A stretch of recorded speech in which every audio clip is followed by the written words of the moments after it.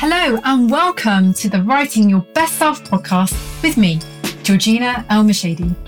Journaling is an incredible self-improvement practice that will help you cultivate the introspection and self-awareness you need to become your best self. Each week, we explore tried and tested techniques along with journaling prompts to help you dig deeper into yourself so you can leverage the wisdom within to achieve your biggest goals and create your best life. Let's get writing. Hey everyone, welcome back. I am super excited today because this is another episode in our interview series. And I am super excited to introduce you to Suzanne Goldstein. Now, Suzanne is a transformation and success coach. She's also a social entrepreneur and a filmmaker. And she's someone who's been coaching and consulting at many levels for over 30 years. Now, what really inspired me about Suzanne is her incredible story of transformation. Now, as you're going to hear in this week's episode, Suzanne's been on this beautiful journey of constantly reinventing herself and consistently elevating herself and her life to the next level. And this is something that she empowers other people to do through the Dare Human framework. So Dare Human, its mission is all about cracking open your consciousness, fortifying your emotional intelligence, and activating your authentic purpose so that you can get things done and really create the best life you possibly can. Suzanne is a powerful manifester. She's taken some really bold moves to create the experiences and outcomes that she desires. And I just found this so inspiring. We had the most powerful conversation, like a really beautiful conversation that I took so much away from. She really made me think, and I just know that you're going to get so much from this episode too. So without further ado, I want to introduce you to Suzanne, and I hope you enjoy this interview and this episode as much as I did. Suzanne, welcome to the show.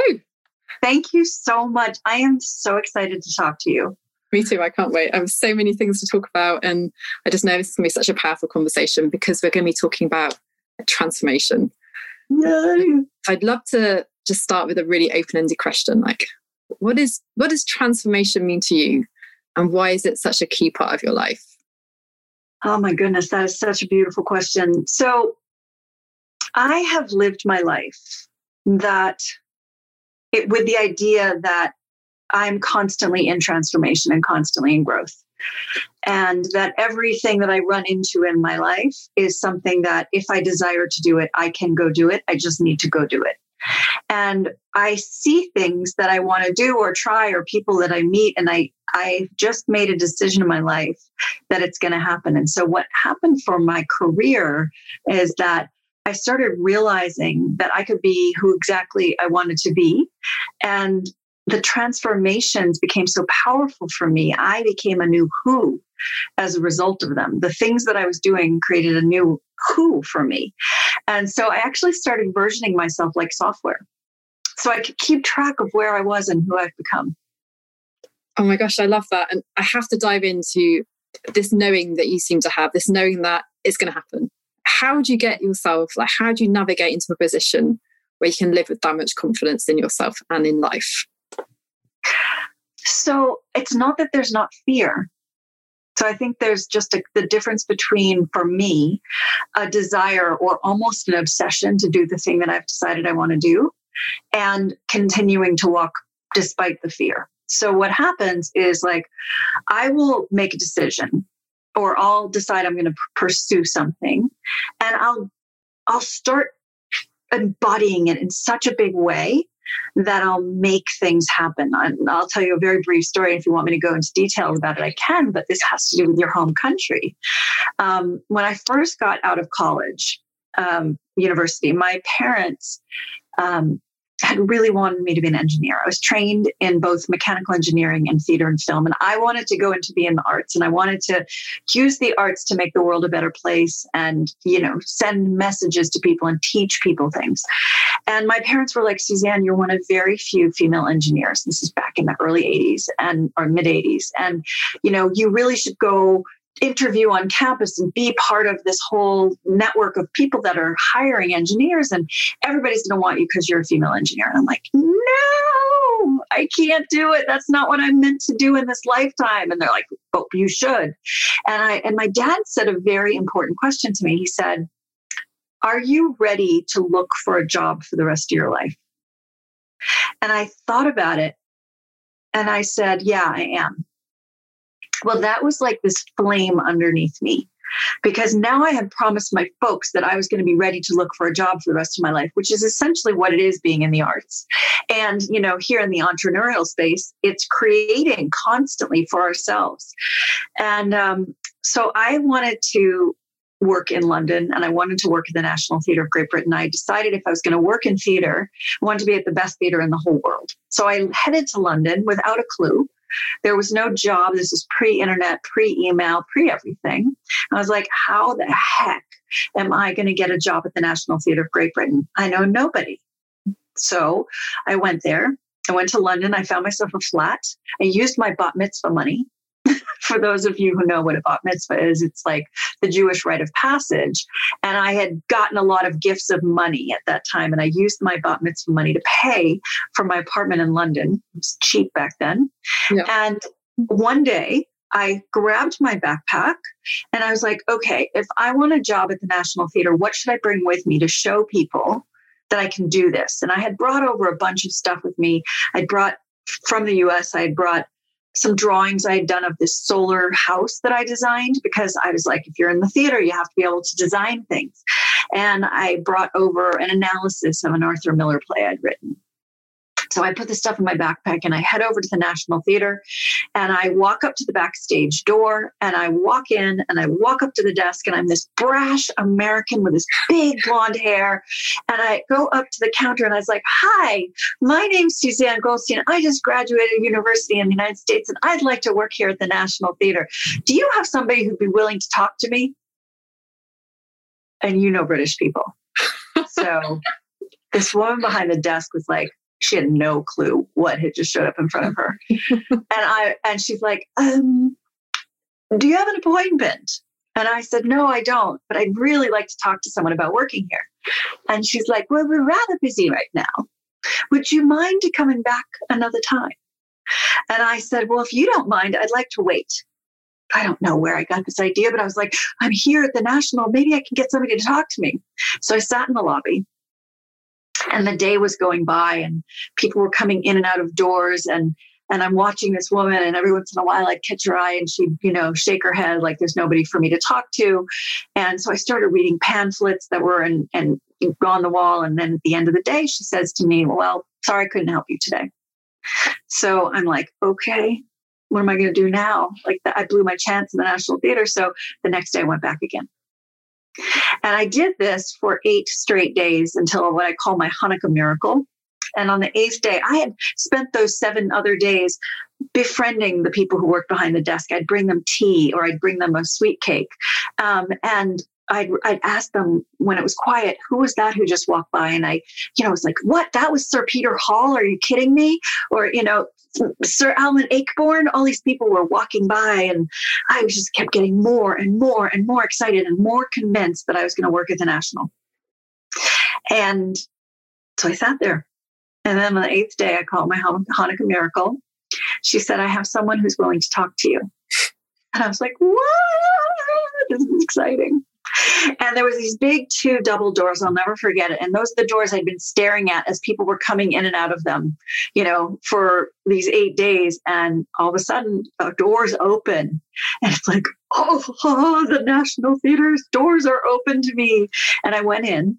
And there was a gentleman who ran the Cottesloe stage, which is the small experimental stage at the National. And he was their production manager. And he's like, so I'm meeting with you. And I hear you've been here trying to get a job. Who are you? What are you doing here? And I talked to him a little bit. And he's like, well, do you have any experience in theater? Like, do you know anything? And I was like, pulled out my Arthur Miller analysis play. And it turns out they were about to do an Arthur Miller play called A View from the Bridge, which was going to be directed by Alan Ayckbourn, who I'd seen walk by. And, very comedic director taking on Arthur Miller's very serious play. So I could speak to this.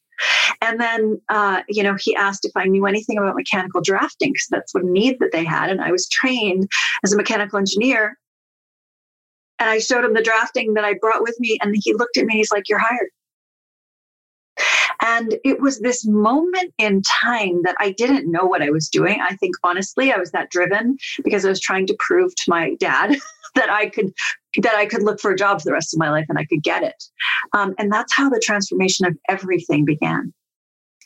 Oh my gosh, what an amazing story. And I love that analogy of like the doors literally opening, because I mean, that's such a metaphor in itself.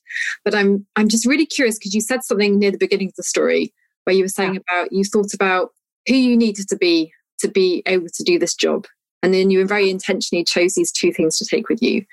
Yeah. So can you speak a little bit about this notion of embodying the person you need to be to achieve the things and the role that plays in helping the transformation take place?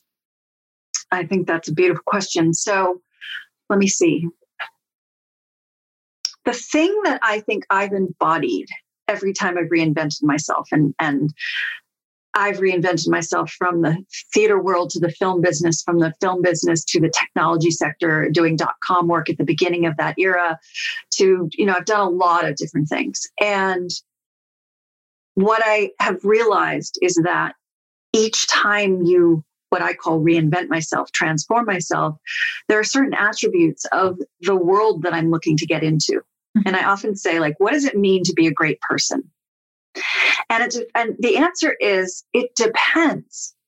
Like, if you're going to be a great person who works at a soup kitchen, feeding houseless people and hungry people, you have to have a certain character, a certain demeanor, a certain way of being in the world. And if you wanted to be a corporate attorney, you have to have a different set of greatness, right? You have to be laser sharp. You have to, be able to argue a case. So greatness depends on the situation where you're going. Mm-hmm. And what I would do is I would just say, what is going to be great in this arena? Who do I need to be to match the people who are already in this arena? Right. So it's almost like an awareness of the context that you're wanting to step into, and then intentionally embodying those aspects so that you already belong before you've even tried to belong, as it were. Yeah, and even if you don't necessarily feel like 100% that you belong, you're infusing yourself with a desire to belong. So I'll tell you another quick story. It's how I broke into the .com world, which is crazy because I had been making movies in Los Angeles, and I'd started doing some stuff in interactive television when that first came out in 1993. I was working at Silicon Graphics as a consultant, and the web came out in 1994. Mozilla was the very first web browser. There were very few people doing stuff in this thing then called new media. And I was living in LA. I had a boyfriend in San Francisco that I was back and forth because I had met him at Silicon Graphics. And he handed me an article from the San Francisco Chronicle and said, here's the new people, the top 10 people who are working in new media. And I was like, that looks like a cool thing. Like, the internet is a cool thing. It's flattening the world so more people can get access to information. Information is power. I want to be part of that. So I had to figure out how to be part of that, even though I knew nothing about it. Mm-hmm. And so what I did is I literally called every single one of the people in the article from the Chronicle. I was terrified. I had no idea what I was going to say to these people. But then I just was like, my desire is bigger than my fear. Can you say that again? Your desire was bigger than your fear. My desire is bigger than my fear. Right. And so I keep going. Even though the fear is there, it's walking right with me. So I'd pick up the phone and I'd make a phone call. I say, hi, I read about you in the Chronicle, which of course makes people feel good. And I'd say, would you be willing to get together with me for 5 minutes? I'd love to learn about what you do. And I'm really interested in this new field. And back then, everybody who was working in the .com world, which was very nascent, they knew it was a movement. It was a social movement. So people were open. It wasn't competitive. And so all 10 of those people met with me. Wow. And so I have developed this technique of listening to people. Because if you listen to someone, they think you're wonderful. You ask questions about themselves. You are interested in who they are as a human. Well, what it does is it gives you information. about the field that you're interested in going. If you meet 10 people in a brand new field and you ask them the 3 cool questions that you can think of, you can start triangulating on what is the greatness in that field. And then you can start learning to talk the talk, even when you don't know it. So I just constantly do that to reinvent myself. And are you ever afraid of, like, because the direction you just explained, like the way your path has gone, like it's almost like a disjointed path, because there doesn't seem to be, from the first glance, there's not a seamless link from one to the other.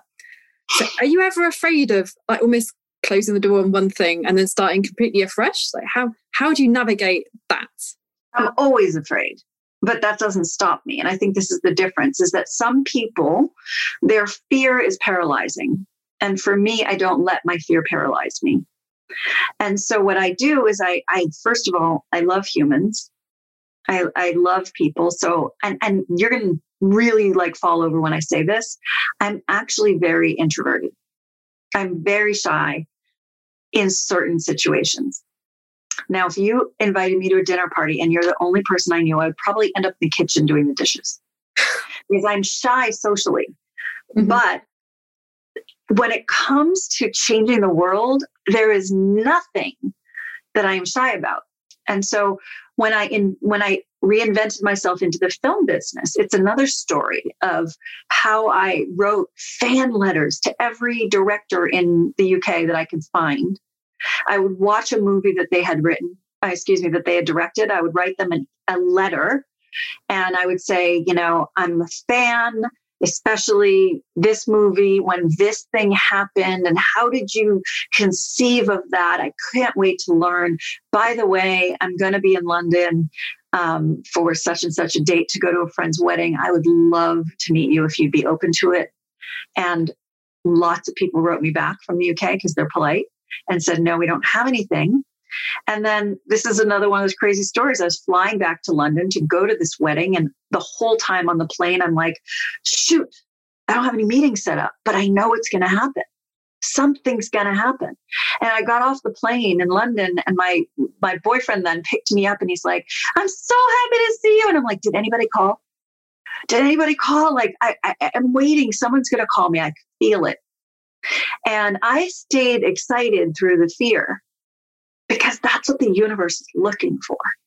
The universe wants us to step into things. We go first. And the universe is like, oh, that's the direction you want to go?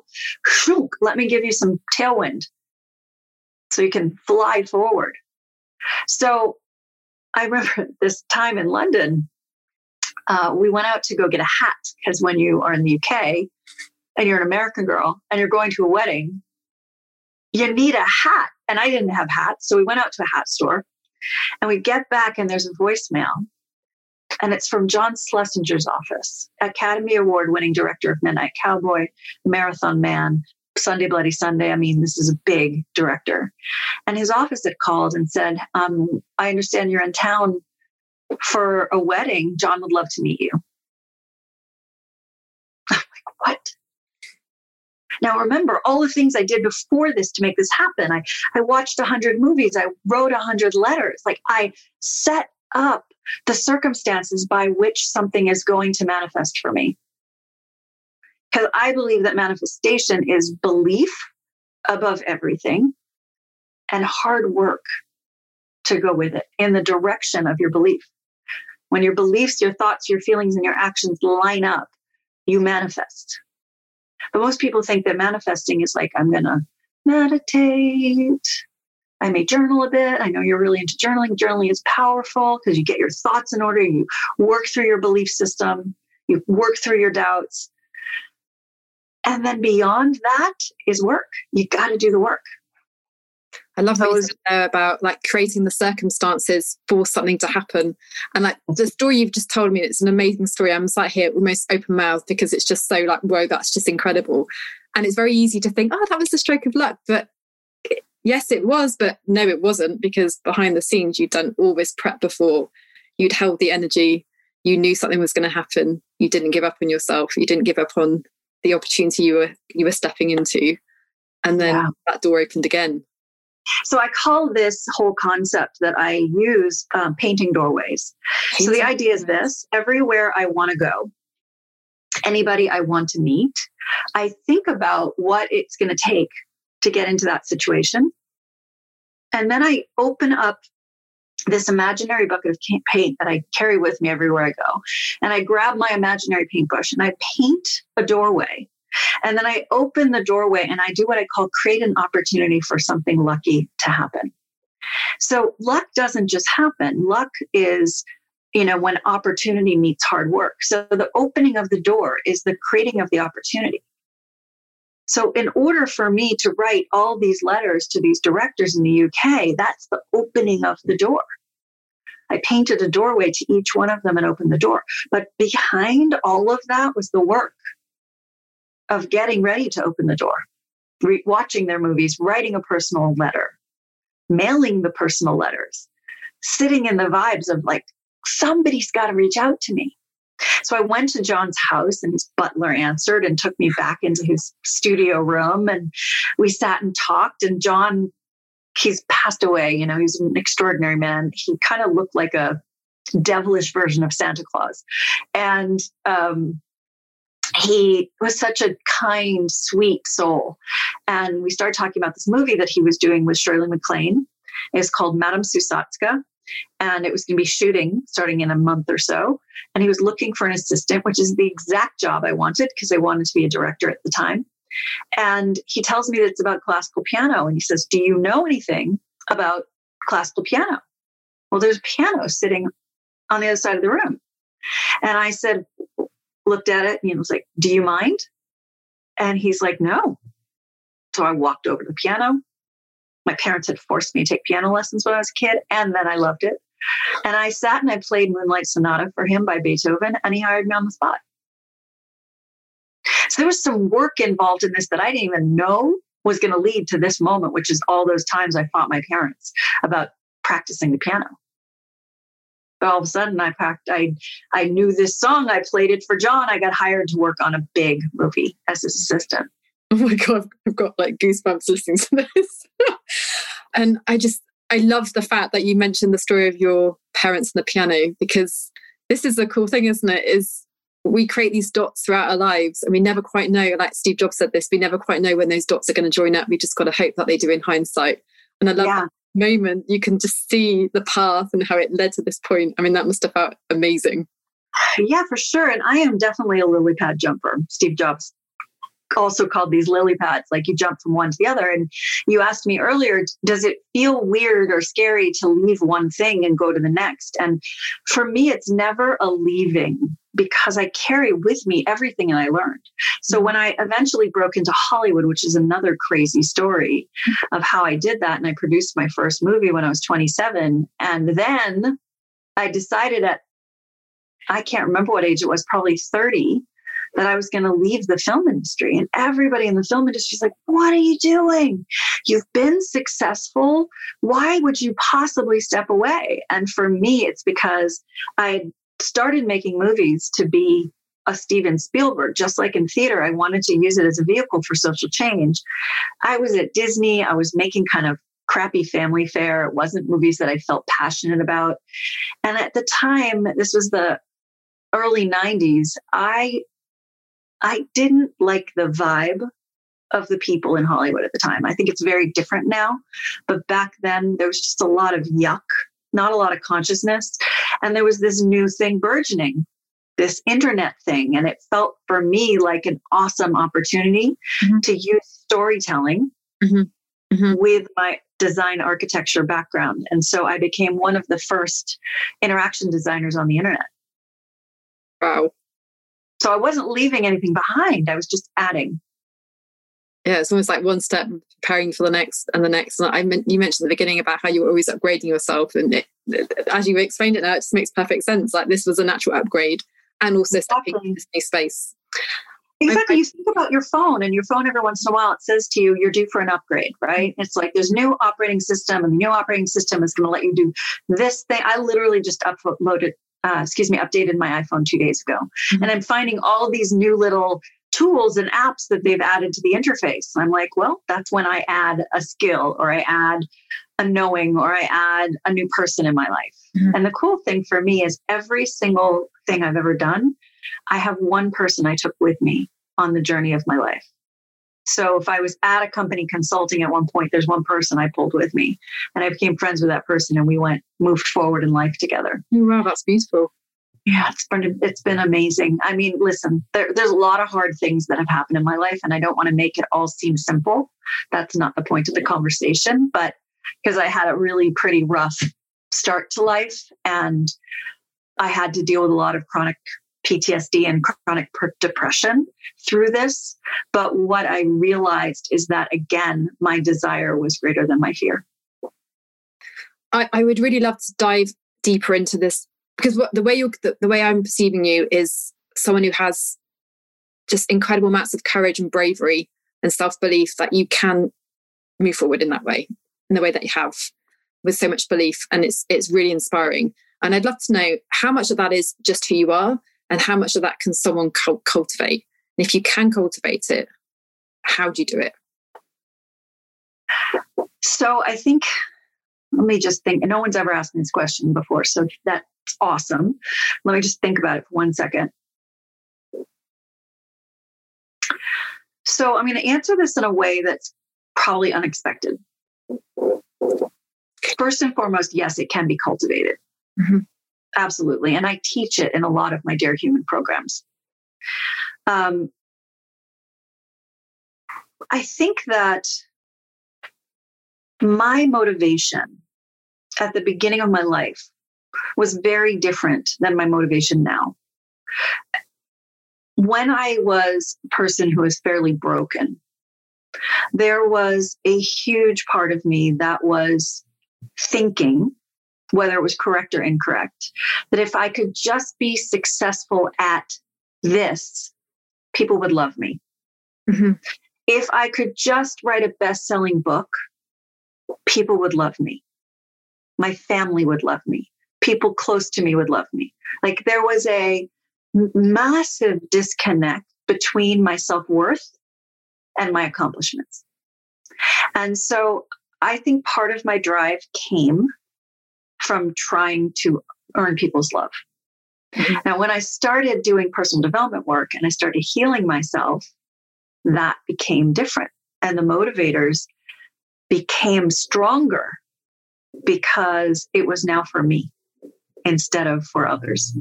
And when I do things for me first, what I realize is that I get to be happy through the experience of the accomplishment. That's a beautiful answer. Thank so you. This notion about, it feels like you're saying there's this shift from going from almost external validation to that internal validation, and how that changes everything in the sense of how you see yourself, how you show up, those kind of things. Yeah, I think that, look, we all have challenges that have happened in our lives. I had some big ones, some big health challenges, and some big, let's just say, some things that people face that are dark and difficult. Mm-hmm. And what happened for me is that my self-esteem was basically in the toilet. Mm-hmm. And I didn't believe in myself.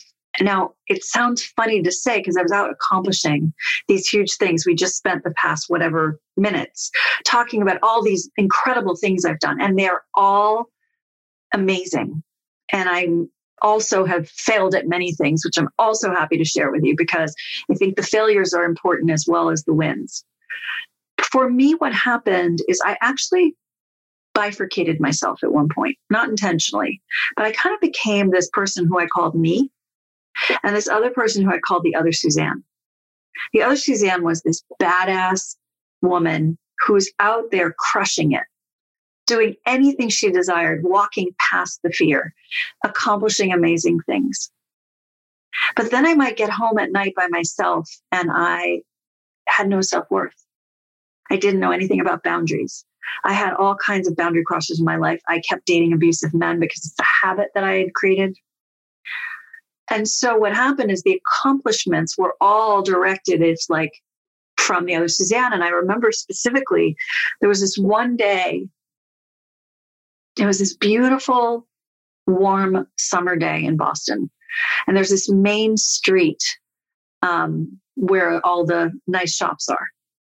And I was walking down the street and I saw this woman on the other side of the street. She had this fantastic dress on. She had this long, flowy hair. She looked happy. She was kind of like walking with some kind of beautiful way. And I watched her and I was like, oh my God, why can't I be like that? I want to be like that. And it took me a while, but at a certain point, I realized that the person I was watching on the other side of the street was me. And I had literally bifurcated my personality, not in a medical sense, but this was a coping mechanism. It was a survival strategy for me. Mm. And Suzanne, the other Suzanne, was this amazing woman who wore pretty dresses and walked down the street and had a ball. And I was observing myself from the other side of the street. I had kind of like translocated myself to look at myself walking down the street. And it was the first time I had done that. And I'd seen that I was a positive view. Because before that, I would see myself and I'd say, she's no good. And so I started the work of bringing these two sides of me together, healing the one that was hurt and broken, and accepting the one that was fabulous. Because I hated her. Me hated the other Suzanne. I thought she was fake. I thought she was out to show people up. But what it turns out is that me was needy because I never had learned all the things I needed to learn to take care of myself. So it was a really interesting journey to bring these two sides of myself together. And then the way I go about things now is in a way more integrated fashion than it ever was before. Wow. Thank you so much for sharing that story. What a beautiful story. And just that contrast is so powerful that on the one side, you can be really successful and on the inside, not acknowledge your own success and like how destructive and detrimental that is and how and the success is never enough if inside you feel that you're not worthy of it. But what an amazing transformation again, to be able to integrate those two parts of you and really see yourself for who you really are. And realizing that the value doesn't come from other people telling me I'm valuable. How did you make that shift? How did you make that shift? That was a long process. I always say it's a process, not an event, right? When you decide to change something in your life, it is not a process. It is a process, not an event. So when we decide to change ourselves, there's three levels of this transformation, right? The first one is the information. So you get the information that something is available. You get the information that here's a thing you can learn. Here's a tool you can use. I remember learning boundaries. I was way older than most people when I learned boundaries. I had none. I had boundary crossers my whole life, all over the place. I didn't know how to stand up for myself. I didn't know how to stop someone from yelling at me or just leave the room. I just didn't. I was very sensitive. And so the information reception was that someone told me, hey, you need stronger boundaries. And I'm like, what the heck's a boundary? So there was the information. I got the information. And this was actually a therapist I was working with. And he said to me, I want you to go do research on medieval kingdoms. I'm like, what? Why would I do research on medieval kingdoms to learn about boundaries? It's like, just go do it. Okay. Learn about the geography. How do they work? Blah, blah, blah. I'm like, okay, you're the therapist. I'm going to just do it. So I went and I started doing research about medieval kingdoms, how they were formed and how it was like a big land with like a rock wall around it. And there was a guard and there was a gate. And then there was another, when you come into the village, there's another wood wall and it's got a gate and a guard and you got to get permission to go in. And even when you get into near the palace, there's a moat. You can't just walk into the palace. And once you're across the moat, you still can't just go walk in and be the room of the king or the queen. And all of a sudden I went to talk to him and I'd drawn these circles of my life and I started putting people in the circles, like the people that were close to me and the people that I really didn't want close to me or did treat me well. I put them in farther circles. So this was the beginning of my transformation. The first part is information. The second part is the transformation we take ourselves through. And I remember going to my dad and I had drawn these circles and I showed it to him. I'm like, Dad, look what I did. I'm learning boundaries. And he looked at the chart I had written, and all of the people who were closest to me, my mom, my dad, my good friends, they were in the same circle in the center with me. And he said to me, this is beautiful, Suzanne, but you forgot the circle around yourself. And until that moment, it hadn't occurred to me that I could have a circle around myself. So this is the transformation that we go through. And at a certain point, the transformation goes deep enough that we can integrate it into who we are. So I was literally on the phone call with someone the other day, and they were talking to me in a way that was not okay for me. And I said, I am so happy to have this conversation when you can come at it from a different tone. But I can't do this way. And I'm not going to do this way. And I could set a boundary. But it took me years to figure out how to do it.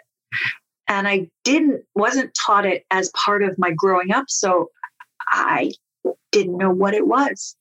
So when we choose a transformation in our lives, it's getting the information and doing something with it, integrated it in some way so that the integration can last and it becomes your way of doing things as opposed to something that's an afterthought. Wow, thanks for sharing that 3-step process. That's really helpful that's really helpful to know. And what I'm also kind of getting from what you're saying is, when we're talking about transformation, it's not just changing what you're doing. Like, it's very obvious now, it's also changing who you're being.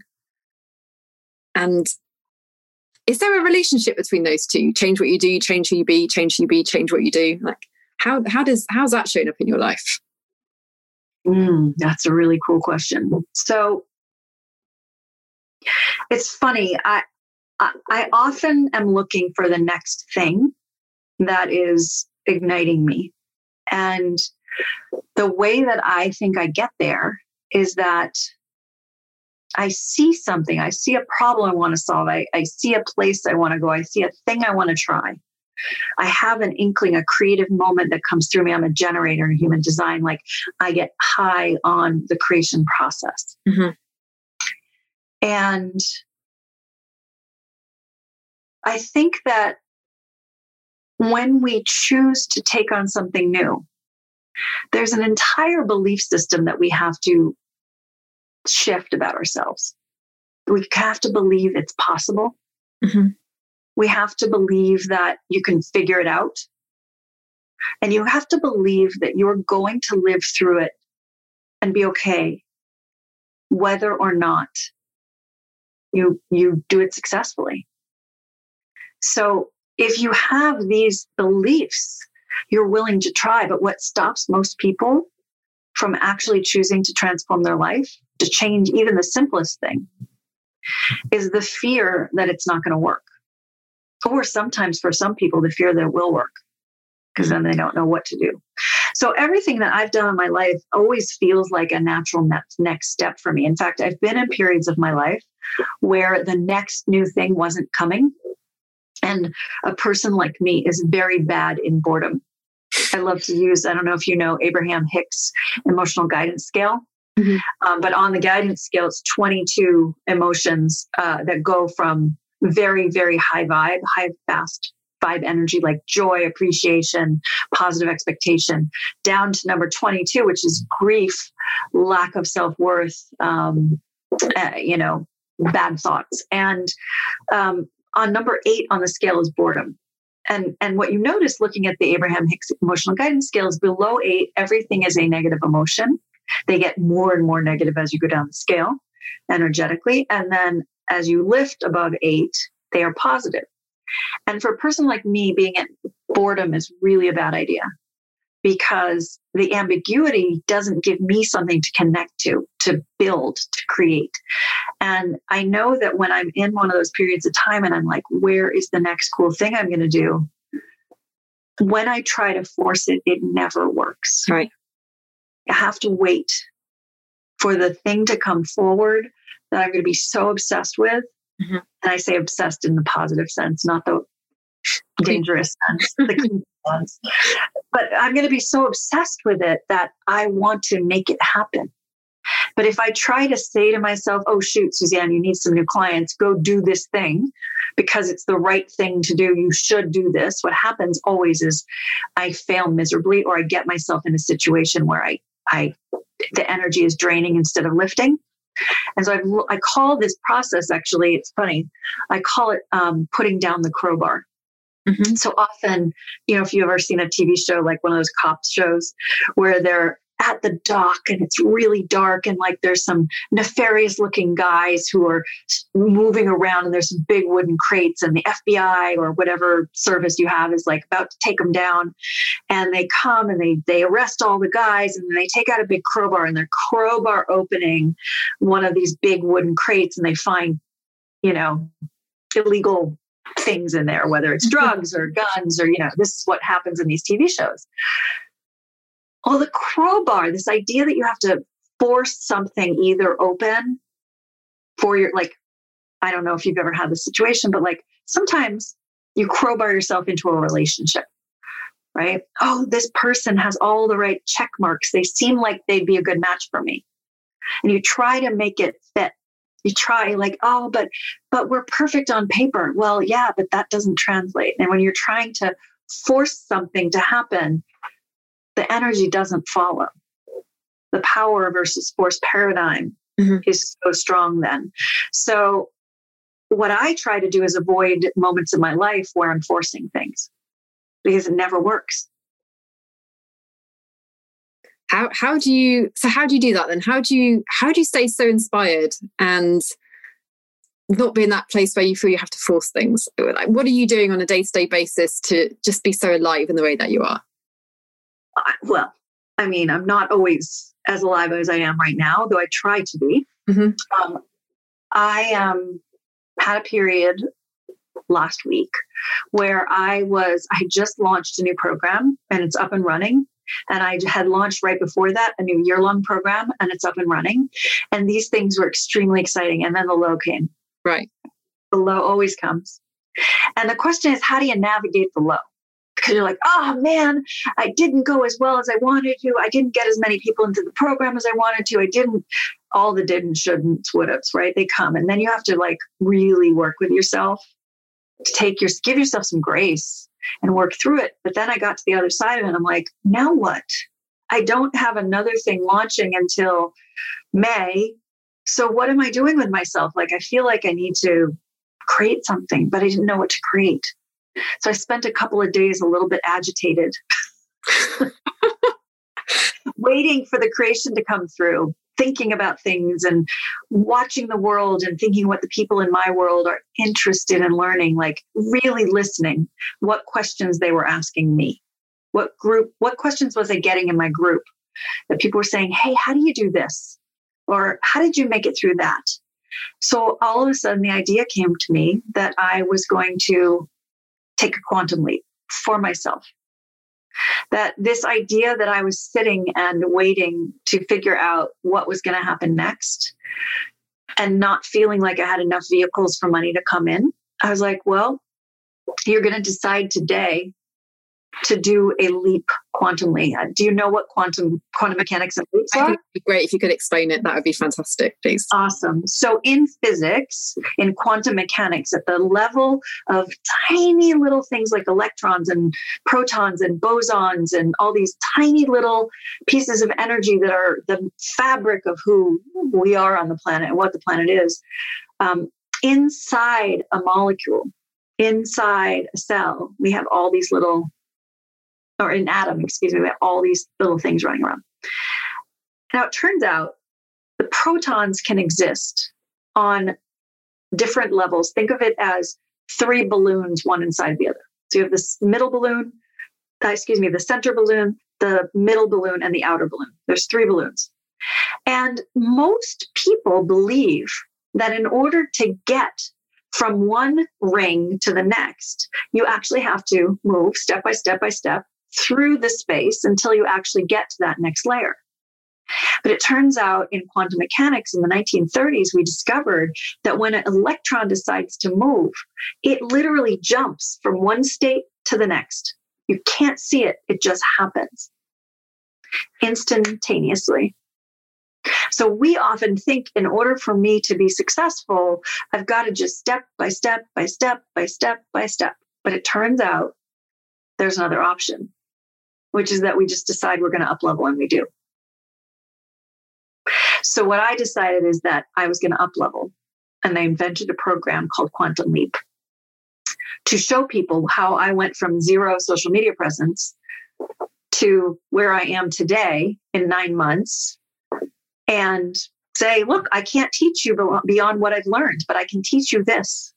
Let me help you quantum leap. Let me shorten the time frame for you to get to what I've learned in 9 months. And I did it in a pretty short period of time. So the quantum leap is, all right, let's go from here to here. Let's not worry about every step along the way. What if we just decide we're there? And then the energy follows. Wow. So you have to have a lot of strong power of the mind and power of connection to your belief system that it's possible. Because if we think about the quantum realm in general, we live in this predictable world. You and I were joking beforehand that like I have this beautiful scene behind me, but if you look at the rest of my office, it's a bit of a mess right now. So we get to determine who we're going to be and what we're going to create around ourselves. And in the quantum realm of predictability, this is exactly what you see. So I will say to you, if we were talking tomorrow, what do you think my office looks like? And you'd say, well, you told me it's a mess outside of the camera.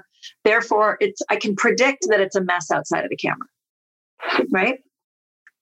But in the realm of possibility, my office being a mess and being neat both exist at the same time, as well as being completely redecorated, as well as it's in Hawaii. All of these things exist in the quantum realm at the same exact moment. And we've proven this through quantum physics, that things can exist in two places at once. And therefore, in quantum theory or quantum spirituality, we realize that all of the possibilities are there. It's just they don't exist in our current predictable realm. So we keep picking things in our current predictable realm over and over again. All we get is predictable. But if we start believing that there's possibilities out there, we can start picking a possibility. Just pluck it, bring it into our lives. Wow. The third realm in the quantum realm, which is called the realm of potentiality. And this is the realm where, like, you're walking down the street in your neighborhood and you see a house and you're like, God, I'd love to live there. And then you completely forget about it. And then one day that house becomes available for sale and you can afford it. And you're the first person who saw it. And suddenly that house is yours. So you didn't even actually work on it. Whereas the realm of possibility connects deeply to our power of manifestation. If it's possible, I can believe it can be true, then I can align my thoughts, my feelings, and take actions. My doingness is going to completely support my belief system in that thing that is possible. Which is exactly what the examples you gave earlier from your own life about opening the doors in the theatre and breaking into the film industry, where exactly. in that playing in that realm of possibility, and then showing up in a way that you really believed it was a reality, and then it happened. Exactly. So you pick it out of the possible realm, you believe it fully, you start thinking thoughts that support it, you start having feelings that support it, and then you start acting on it. So even when I got on the plane to fly back to London, and had no meetings set up on the other side, the whole flight, I was like, it's going to happen. I'm going to get a meeting with someone. I believe it. I feel it. I know something cool is going to happen. And so you don't allow thoughts of what if I fail? And if you do, you correct them really quickly, because there's this deep alignment that makes everything happen in our lives. That sounds like that takes a lot of self-belief and trust. That sounds like that's a skill in itself, to be able to stay connected. Learning how to align, for sure. Learning alignment is a big deal. Mm-hmm. And the thing is, it's discipline. One of my favorite books is a book called Good to Great. by a guy named Jim Collins, who's a Harvard professor. And he went to study leadership. And he said to his team, as we're doing all the research, this is the only thing I want you to know. He wasn't studying leadership. He was studying what makes companies go from good to great. He said to his team, I don't want you to come back and tell me it's because of the leader. It's got to be something about structurally in the company that allows them to grow to a certain level and then grow higher and then keep that high growth sustained, as opposed to many companies which grow and then they flatten out or drop. So he's like, let's go figure this out. And his team and he came back, and the research really clearly pointed to two things. One was what he calls a level 5 leader. And a level 5 leader is someone who has all the amazing skills of leadership and management and vision and all the stuff that's important, but they also have humility. And the other thing that he said is that there's only 3 things that make any situation massively successful: disciplined people, having disciplined thoughts, and taking disciplined actions, which is alignment. He wasn't a spiritual guy, but that's alignment. Oh, I love it. That's so powerful. It's such a powerful way to look at how to achieve things through the power of your thoughts and the way you show up. There's so much to think about. So my next question, I'm curious to know, is there a point where you're going to stop wanting to transform? And I guess my question here is around, when is it enough? When are you there? Do you get my question is? I do.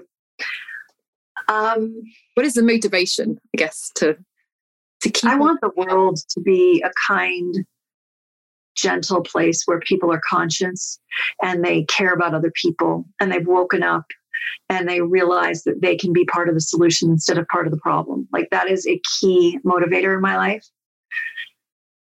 And in my lifetime, the chances of us getting to that place are small. But instead of being despondent over that, I've decided that every day I'm going to try to make a difference. Show one person what it means to be kinder. Show one person what it means to wake up. Show one person what they're capable of. Show one person that they can make change in the world. And if I can do that, why would I ever stop? It's an amazing opportunity, even if I don't necessarily get paid for it. All right? Maybe someday I'm doing it in some other way, but it is the reinvention and the creativity that keeps me alive. It's kind of like asking a painter, when will you stop painting? Or asking a writer like yourself, when will you stop writing? And even if you retired, my guess is that you'd still write. Because writing is something that gives you great joy and motivation and all those things. So for me, creating and transforming gives me that kind of joy. It's your art. It's my art. You have a real art to it. And that's why my book is called Carry a Paintbrush: How to Be the Artistic Director of Your Own Career. Because it's an art. And I love how you almost bridge the science and the art as well. Like you seem to have a grip on both sides, the process and just the creativity, and how those can align together for these quantum leaps. And you can thank my parents for forcing me to go to engineering school. How amazing that everything is just tied together in such a beautiful way. It's wow. I feel very, very fortunate. And I'm going to say something funny that some people might not appreciate, but I feel like I deserve it. I worked so hard to get here. Not every day is perfect. There are days that I cry into my pillow like anybody else. But I came from a place where I had actually tried to take my life twice. And to know that I could get from there, despite my success, I still had that much self-loathing. To get from there to here and to be here on a consistent basis is my greatest accomplishment. Transforming myself on the inside is my greatest accomplishment. Yeah. I think you're absolutely right. Like, sometimes the external things are great. Like there's proof, right? It's evidence of the things you've done, but how you feel in here is It's a real mark of the progression and the transformation that you've created. I think that's really cool. So I have one last question, which the question I ask my guests. So as we mentioned briefly that journaling is a good place to kind of dive into everything. And so if someone wanted to kickstart a journey of transformation in their journal, what would be a good question to start with? This is going to seem really obvious, but people have such a hard time answering it. What do you want? What do you want? When I work with my private clients, I say to them, what do you want? Like, what do you mean? What do you want? Well, I don't know. I mean, I want to be happy. Okay. What do you want? And asking that question makes you go deep about your desire. When we're not connected to our desire, we feel like, that expression, thank God it's Friday. Like everybody's like, can't wait for the weekend so they can not work because they don't like what they're doing. They're not engaged in what they're doing. It's not exciting. They like clock in and clock out of their job because they're not inspired by it. Well, what if I told you you can be, do, or have anything you desire? It's all there in the realm of possibility. You just have to pluck it down and then create it.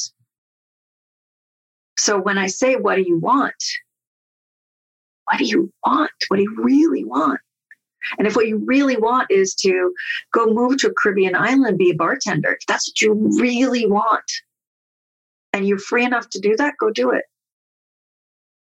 If you're in a situation where you cannot go be a bartender in the Caribbean because you have, a partner or children or whatever, have the discussion. This is what I really want. Can we figure out a way to get this partially true?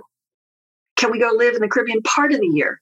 Can we homeschool the kids so that we can go do this fun thing? I know people who literally live in vans and they drive around their country with their kids. They homeschool them in a van and explore the world and use the world as the schoolroom. They made that choice. That's what they wanted. So when we ask ourselves the question, what do you want? If you let yourself dream, what would it be? Oh my God, that's such a good question. And that question will be available as a download, everyone. So I really encourage you to dive into that. And I think it's a great way to tie things up as well, because one of the things you said earlier was that you're able to be so courageous because your desire was bigger than your fear. So this notion of figuring out what you desire just sounds so powerful. Oh, I'm obsessed by that question. I can't wait to answer it myself. Yeah, I can't wait to hear your answer. And I'd love to tell us more about how we can work with you, Suzanne. If we want to find out more about who you are and what you do, where would be a good place to go check out? Thank you so much for asking. So my main venue right now is Facebook, but I'm also on Instagram and LinkedIn. On Facebook, I have a community called Dare Human, and the Dare Human community is all about people who are really activated to make a difference in the world. And the world can be their family, because it's their world. It can be in your community. It can be in your city, your state, your province, your country, the world itself. It can be about the environment or child slavery, whatever the thing is that floats your boat, that makes you want to be an active, engaged member of society. Like, we support you.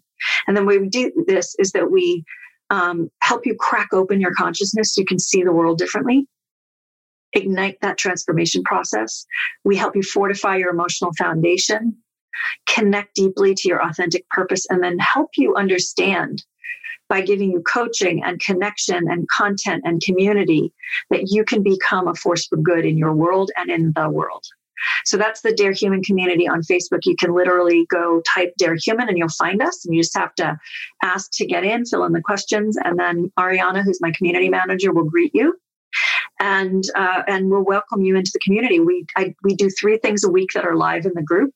On Tuesdays, I host something called the Dare Human Dialogues, where I bring people from all over the world that I know to come talk about powerful stuff. And maybe you'll come on with me someday, Georgina. And then on Wednesdays, I do a thing called ITK. It stands for In the Know. It's a current affairs show So a lot of people in the world I'm in don't like to watch the news. It's heavy, it's hard, it's confusing, people are ridiculous, so they don't like to watch it. Well, I'm a news junkie. So once a week, I summarize the news for everybody. And then once a week, we do a thing called the Public Square, where I allow anybody who's part of my group to take the mic and they can talk about how they're trying to change the world. So that's something that happens in the group, and that's all free. And I also offer free masterclasses in the group. I teach one called The Art of Manifestation, which is a lot about what we talk about. And the next one is starting, I want to say the next one is starting April 26th or something like that. And it's a free 5-day program on manifestation. So I invite everybody to come and sign up for that for free. And then I work with people on a paid basis. So I have a bunch of different levels. I have this new program called Quantum Leap that is about the how to leap and how to get there, the energetics of the how as well as the doing of the how. And then I have a year-long program called Soul on Fire. And it's about literally living with your soul on fire across every aspect of your life and what it means to truly ignite your passion and follow it full force. I also do private coaching and intensives. And this is where I get to really take my clients and we fly. It's if Soul on Fire ignites you, then private coaching is the rocket ship. We will include all of those links in the show notes. They just sound amazing. Just thank you for just sharing how we can work with you and get in touch with you, and also sharing the masterclass. That sounds fantastic. Oh, and also on Instagram, I'm at Follow Suzanne. Sorry, I forgot. I will include that one too. Oh, Suzanne, this has been amazing. It's been such a powerful conversation. I'm so grateful for everything you shared. It's just been magnificent. Thank you so much. Oh my gosh, I'm so grateful to be here. You're such an amazing questioner. So thank you. You asked me some questions I've never been asked before. And that now you got my brain stimulated. Who knows what's going to come out of this conversation? I'm very happy to hear that. That makes me extremely happy. It was just amazing. This is going to linger in me for a long time. Thank you so much. Well, I look forward to staying connected, and I'm so grateful that you invited me to come. Thank you. Take care, everyone. So this is a wrap for this week's episode, and I'll see you super soon. Take care.